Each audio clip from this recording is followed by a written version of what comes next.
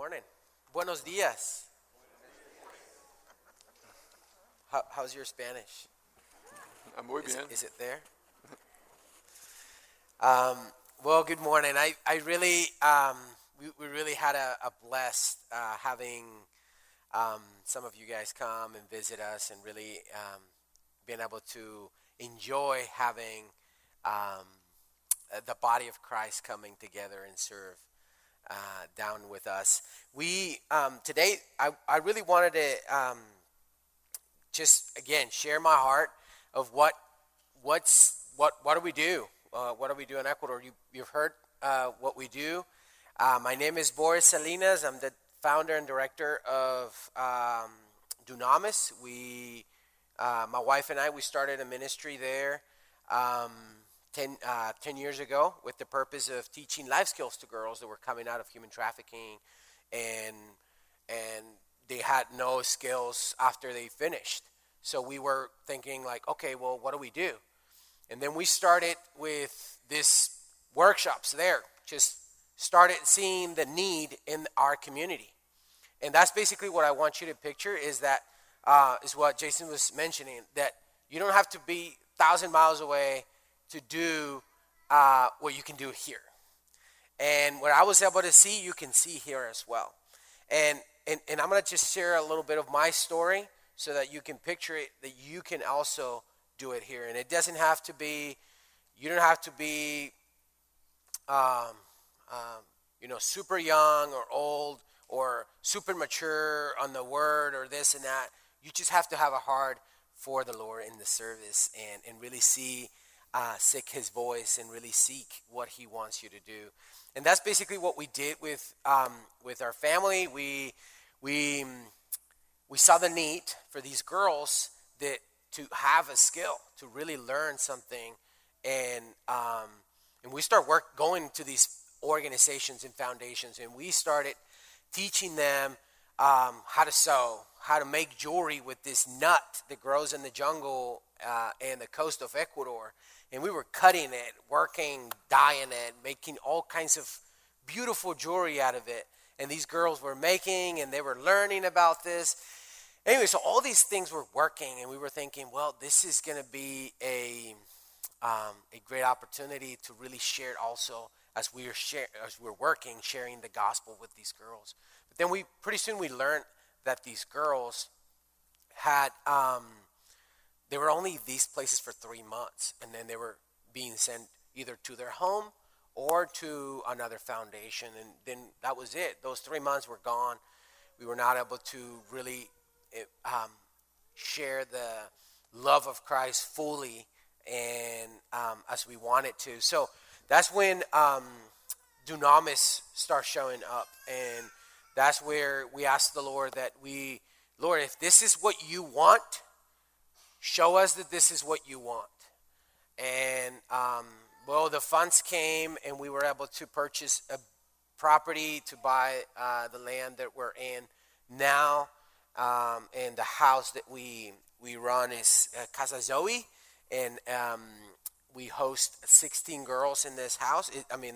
The capacity is for 16. Right now we have 12 girls, and we have 3 girls that are pregnant. Well, 2 girls that are pregnant and 1 that has a baby. The ages of these girls are from 8 to 17. We only work with minors, and but you might go like, okay, so what got this person in this type of ministry? What got this person into this? And before I can jump in more and tell you more about the ministry and what we do with these girls, I'd like to share a little bit of my story. I was born Colombian, thrown out of my house when I was 11, and lived on the streets for 3.5 years. But I don't know if you're familiar with Bogota. Bogota is this main capital of Ecuador, of Colombia, and that's like right in the middle of this country. And you can't see the ocean from there. It's really far. So I decided to make my way at 11 years old, jumping in buses, trucks, everything I could in order to get to the coast of Colombia, which it was Cartagena. And at 11 years old, my skills of really grabbing the good buzz or the good directions were not that great. So I ended up in the border of Ecuador and Colombia at 11 years old and got into this country, end up in the coast later on. And where I end up was really an area that was really poor. Really just ask for the food from people. And the way I was making my living after this point, I was begging for food or begging for money or searching, looking on the trash for food, just really making that was how I was surviving. But until I got to this place, and it was really hard to make my living in this place, I decided to make my way back to the city where it was Quito, and I met a group of kids, about 30 kids that were living on the streets, got involved. They were involved in drugs, they were involved in stealing, and just taking whatever did not belong to them for their benefits. And anyway, so I learned pretty soon that in order for me to survive there, I needed to do the same thing. So got involved in drugs, stealing, did that for 3.5 years, until I saw this beautiful hat crossing across the street with this kid that was wearing it, and I'm like, well, I like that baseball cap. I want it. So I have my friends with me, and I crossed the street back, and I told my friends, well, I'm going to shake this kid a little bit, and then you can take the rest of it. I just want his hat. And I did that. I went over, took his hat. And the next thing that happened is I left my friends there. I crossed the street back. And then when I was crossing the street back, somebody came and hit me in the back of my head, and lights were off. I woke up in the hospital with blood all over my clothes, and the doctor said, well, somebody hit you in the head and knocked you out. And I was looking for the hat, and I didn't see it around me, so I figured maybe the owner did not want me to have his hat. So just trying to put things together. And it wasn't until I started walking and kind of want to move that I couldn't do that very well. I couldn't see very well. I was blurry. It was hard to breathe. It's hard to walk.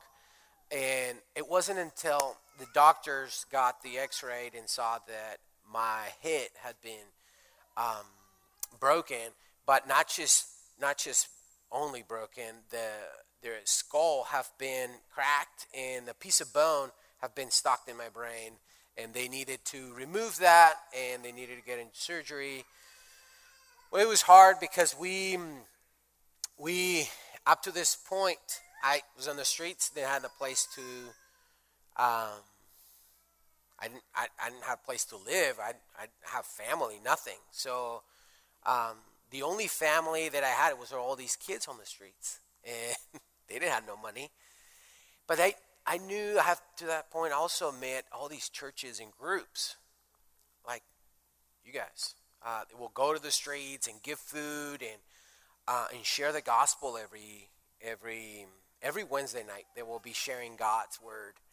And even though I've learned also from my friends that they were lifting up their hands every time they share the gospel, and they will ask who want to accept Jesus Christ as their Lord and Savior. And I noticed that my friends were putting their hands up every Wednesday, and they were getting seconds on soup, seconds on rice. I'm like, well, I want seconds on that too. So every Wednesday night, for a plate of soup, for rice, for whatever it was, I was accepting Jesus Christ every Wednesday night. And it wasn't until my accident that these churches came together, and they heard about Boris getting hurt, and they put some finances together so I could get the surgery that I needed. They needed to remove that piece of bone. But it was not only that. The doctor said you can lose your sight, you can lose half a movement of your body, or you can die through the surgery. You already have blood, and there's pressure there, or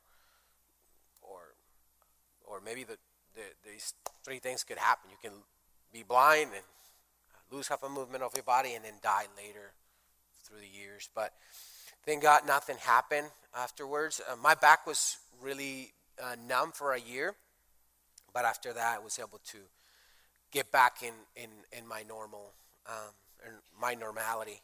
But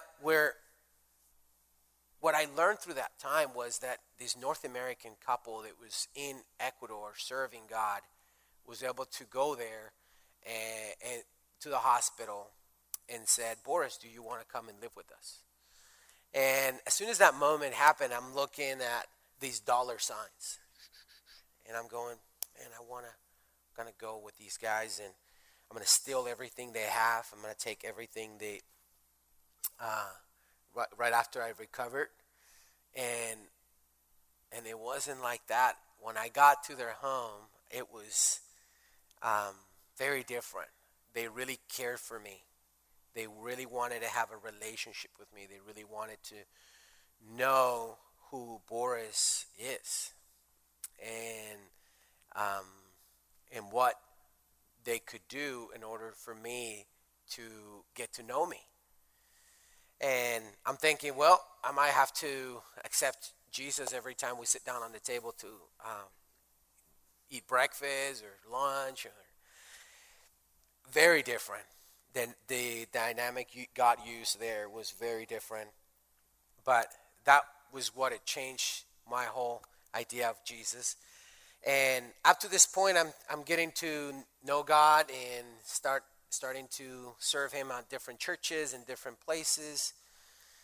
And I get this this thing to start serving Him everywhere I went, and started really getting really tired of serving Him in everywhere I go, because I wanted everybody to hear what I had to say, and they needed to change immediately to Jesus.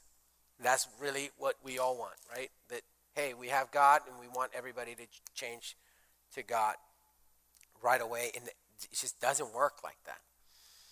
And so I just started really getting really tired about that, and I asked the Lord Lord, why was I created? Why was I still alive? Why was I still moving around in this country, being raised by a family? It wasn't even from that country. It was just all these things that were happening. I said, I don't think it's to satisfy myself serving you, thinking that I'm doing great things serving you. I want to stop doing whatever I'm doing to you tell me what it is that I'm still here for. Why? Why is that? But when you start asking those questions and you really start praying to the Lord, like, I really want you to tell me what that is. What is that, Lord?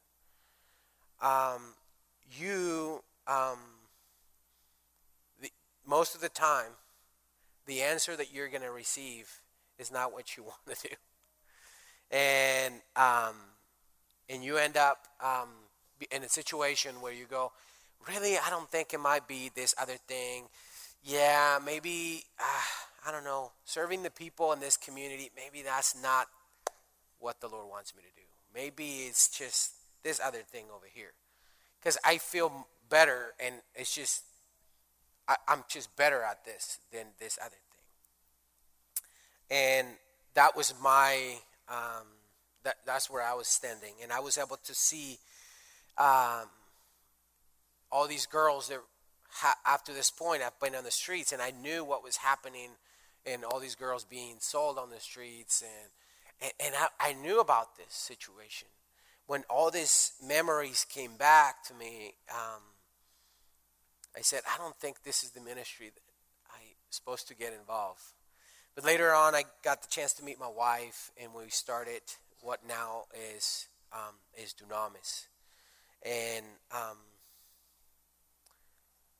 I would like to share with you some what the problem of of Ecuador is. So can you go on the next slide? Next slide.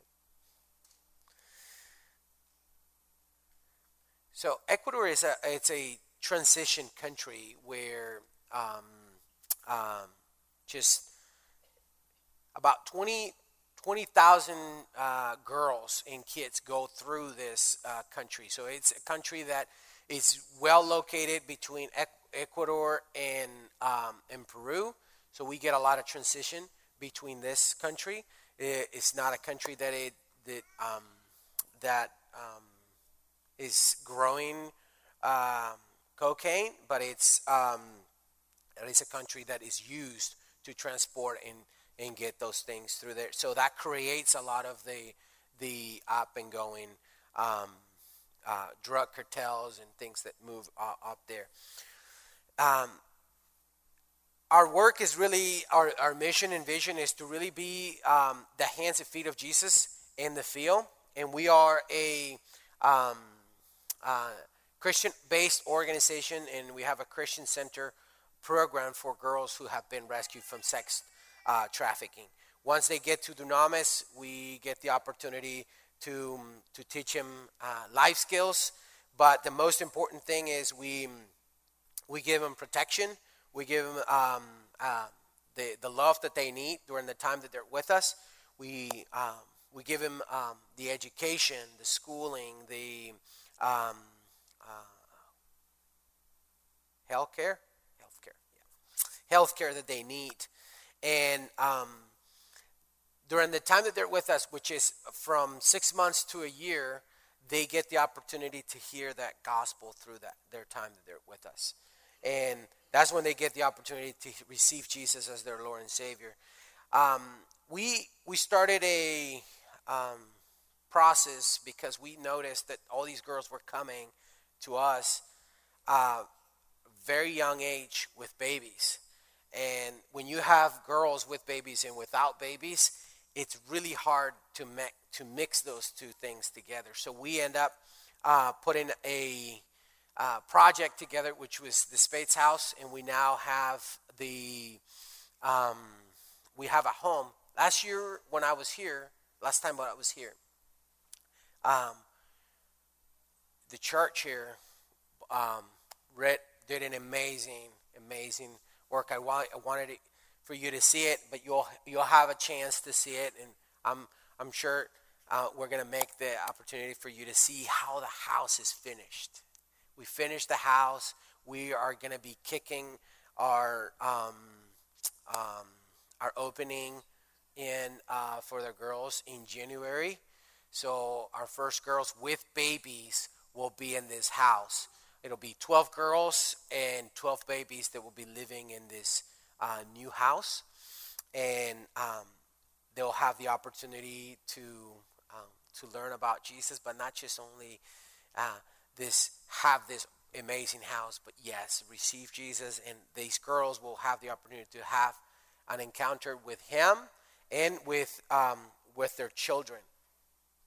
We work with the community, as Jason was mentioning. We really work hard because that's where our focus is and should be, is that we shouldn't be having homes for these girls. We shouldn't be we'll build thousands of homes, and we'll still have to build more, build more. But in reality is, where do we really fight human trafficking is in the awareness in the communities, and making the community aware of what is going on with human trafficking, sexual abuse, and all those things. So we work really hard, and this team that was there had the opportunity to serve alongside of us to really share God's love with these people and these communities.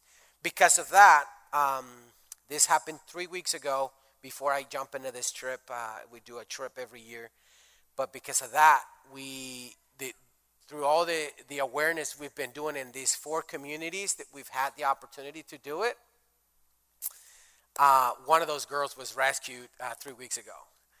And she's 12 years old. She is pregnant, but she will end up going into the house that we have now that it's finished, and it's an amazing opportunity. We also have workshops outside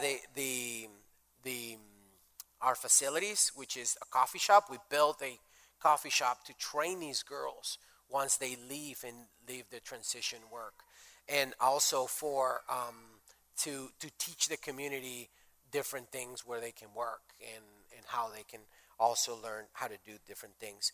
We have therapies with horses. We have training on agriculture, and all the things that this team got the opportunity to experience and help us to get there was something we asked the Lord. We asked the Lord for many years ago.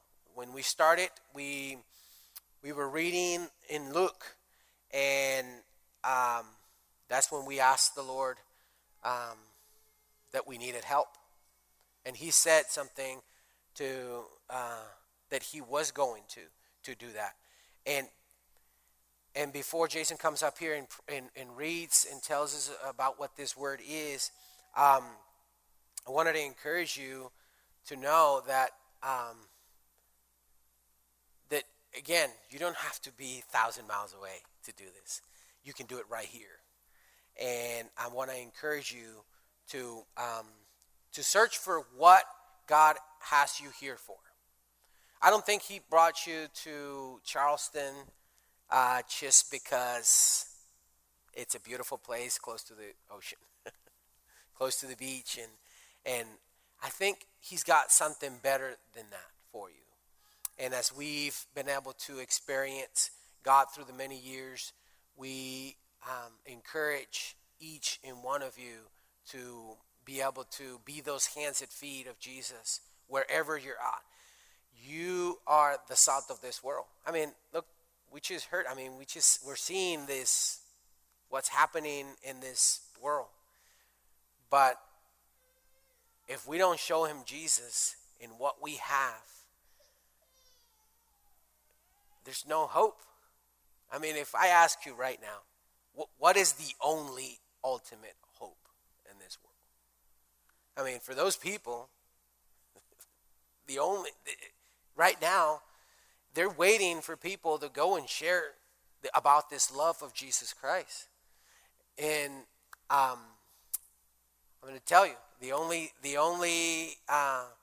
Savior and the only one that will eventually change the lives of people is Jesus Christ. So I wanted to share that with you today to let you know that you can do it here, and that God can use that. And when we prayed with my wife and my family, we just went and did it obediently to what He was called us to do. So each and one of us have a purpose. Which one is that?